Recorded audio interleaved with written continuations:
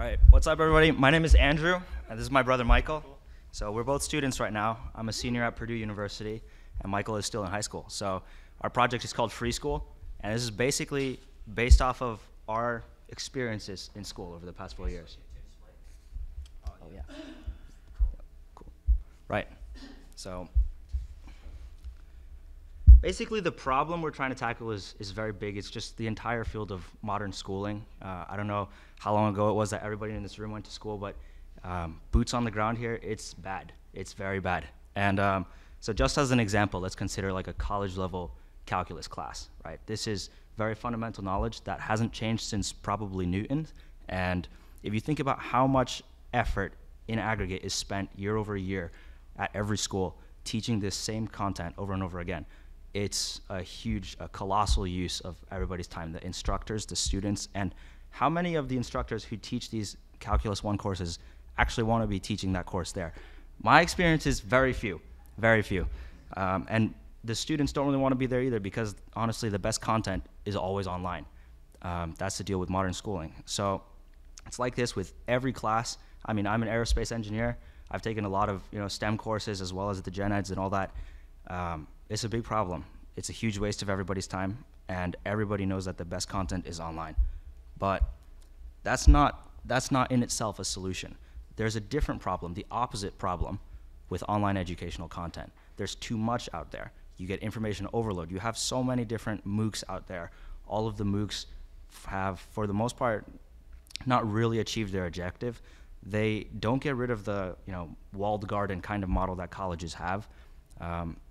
And there's just too much out there. Students don't really know which one to select. As a student, you have very limited time. So everybody just defaults to their own school's lecture because that's the one that feels safe to them. They don't have any social proof from these MOOCs that this is actually going to teach you the thing that is going to show up on your exam, being a student at XYZ University. So, right. So to demo this problem, well, actually, first, you want to talk about the idea more?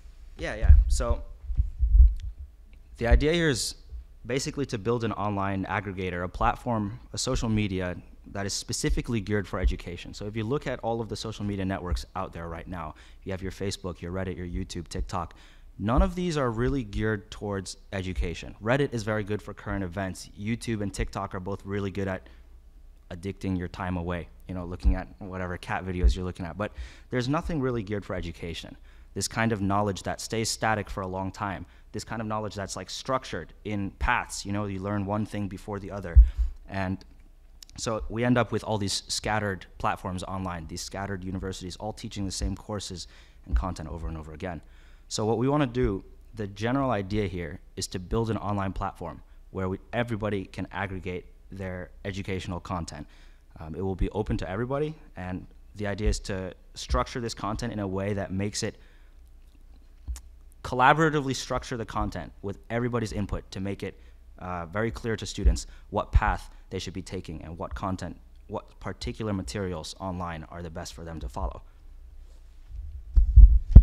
Right, so to kind of give you a straightforward demo of the problem, let's say I'm taking a class on group theory and I want to learn the first isomorphism theorem. So there's like three kind of big players in online education that a lot of people know about. First off, we have YouTube, right? So I search it on YouTube, and there's the problem of just information overload. There's like so many videos. They all have like a few thousand views. If I click on them, YouTube is getting rid of the dislike counter. So it just takes too long to filter, right? We also have Khan Academy, which has a very good reputation in terms of consistently high quality classes when they do offer it, right? Because Khan Academy doesn't rely on user-generated content. We can also look on Coursera, where the problem is, well, you can't really search for a small topic like this. You can only search for a huge course.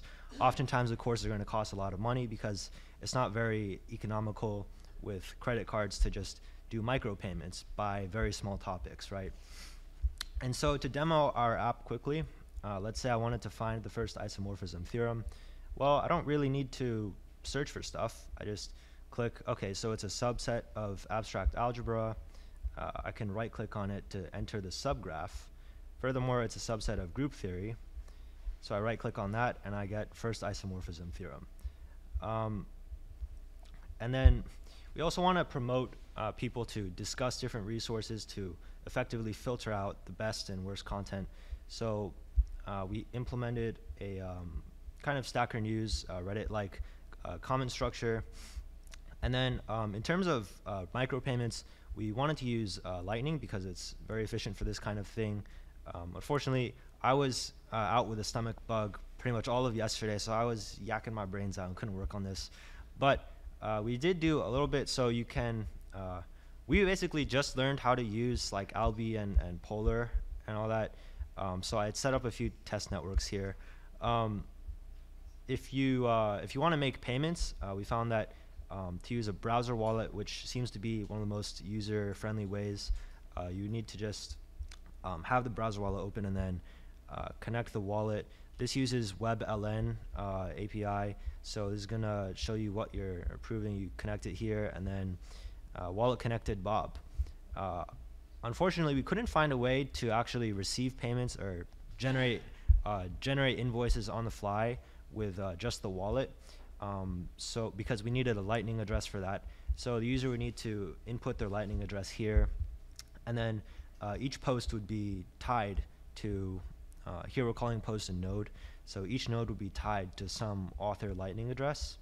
And then our plan was to use something like LNURL pay to basically give in the wallet and the Lightning address of a post.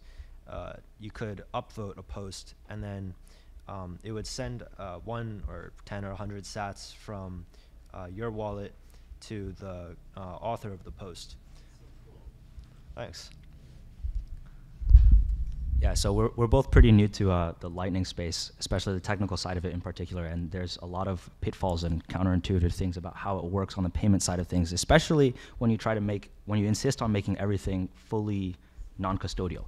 So we've realized like how many pitfalls there are in that side of things, and it's very interesting for us to consider because it's not something we really get to think about outside of this space. But I guess the events of the past week or two have really demonstrated just how important all of that is. So, pull up the thing again. Yeah, I guess to go back and just recap everything we're trying to attack here, I'm sure everybody is pretty familiar, whether or not you're in or went to college, everybody is probably pretty familiar with the rate at which college has been taking off. It is a massive bubble. It is a massive problem.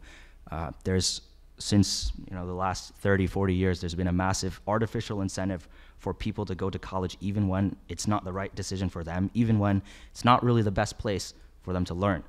And that's definitely been our experience. We learn so much more by coming to events like these than we do just sitting through a classroom listening to the millionth Calc 1 lecture that's been done.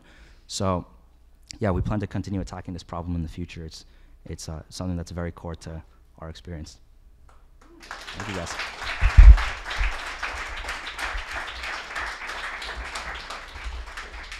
Yeah. So roughly what I understood there is a system to rank order content online so that the world and all the students that have gone through these things can begin to help the next generation of students to understand where's the best place to learn about Calc 1. We don't need a million versions anymore. It should be like the canonical Calc 1 class that's like explained the best and simplest way possible.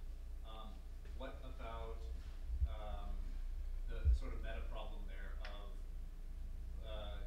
do we go with subjects or do we go with other type of verticals? You get where I'm going with that? See your little graph displayed different types of classes of mathematics, different things, right? Yeah. And that may be appropriate for certain topics, let's say, but maybe when you're getting into chemistry, microbiology, it may not be the best categorization. Would you imagine a way of sort of solving the meta problem of organization of subjects? Yeah, so visualization of educational knowledge is a very it's a big problem. We've realized how complicated it is by trying to build out this graph. When you envision it and when you start building it, it's two completely different things. This, like you said, it works really well for subjects like math, where everything is very linear. You learn one thing and then you learn the next, and then you get into topics like history, where maybe it's not so linear. It's more so debate, right? You have two different branches that kind of contradict each other. So yeah, it's definitely a real question for us. As for like what structure we want to pursue moving forward, we have to consider that. But I think math would be a great beachhead. yes, though. math is definitely a good beachhead. We're planning to target like STEM sort of stuff first. Yeah. Fantastic. Yep. So a big part of what you're trying to solve here is just discoverability, right? Like trying to, let the best candidates rise to the top, and this relationship, this graph is part of how you would discover that when you drill down or come up. So here you have these graphs of topics. Is this something, so there's an aspect of this that's user generated by posting the links and doing the upvotes and stuff. Would the host of the service, in this case you guys, be creating those relationships to start with, and then people fill in those topics, or are the users also coming up with those relationships? Right, so the idea here is that everything is maximally user generated. So like each one of the things you see on the screen right now, the nodes, the links, as well as if you click into one of the nodes and you see these resources, right? Every single one of those is postable by users, votable by users, and is ranked by some algorithm that So the links are also the links are also generated by users. So if enough users think that Calc 2 should come after Calc 1, then that link is going to be there. Yeah, the idea is maximally user generated. And is the payment part of it, I've also tried to do hackathon projects with Lightning, and I totally sympathize, like, holy crap, like, we're halfway through and I just have my reg test network set up, so I get that. So the idea, though, is you have to, what is the payment flow like? Is it you post for free, but the loading costs, where does that get integrated? So the idea would be, I mean, right now the idea is pretty similar to Stacker News. How everything is like micro paywalled, so to speak, to prevent spam and things like that, and also to orange pill Gen Z and younger people who are learning things. It's still being worked out right now. There's differences between. We imagine there's differences in the payment flow, what it would look like, since our site is structured for educational content, whereas things like Stacker News are targeting more so current events. But that's something we still have to figure out. Good job. That's one question. Yeah. Have you talked about how Nostr might be used for this project beyond just maybe Yeah. comments portion? I was going to mention, there was a team that went earlier that had the credentials and badges thing on Nostr. We thought that was really cool, and that would fit in super well with this, because that is definitely a big problem with university right now, like falsified credentials, as well as just hiding credentials behind, walls to students that shouldn't really be there. Why should I not be allowed to take this class? Like both of us have been held back from taking classes that we want to take before for no good reason.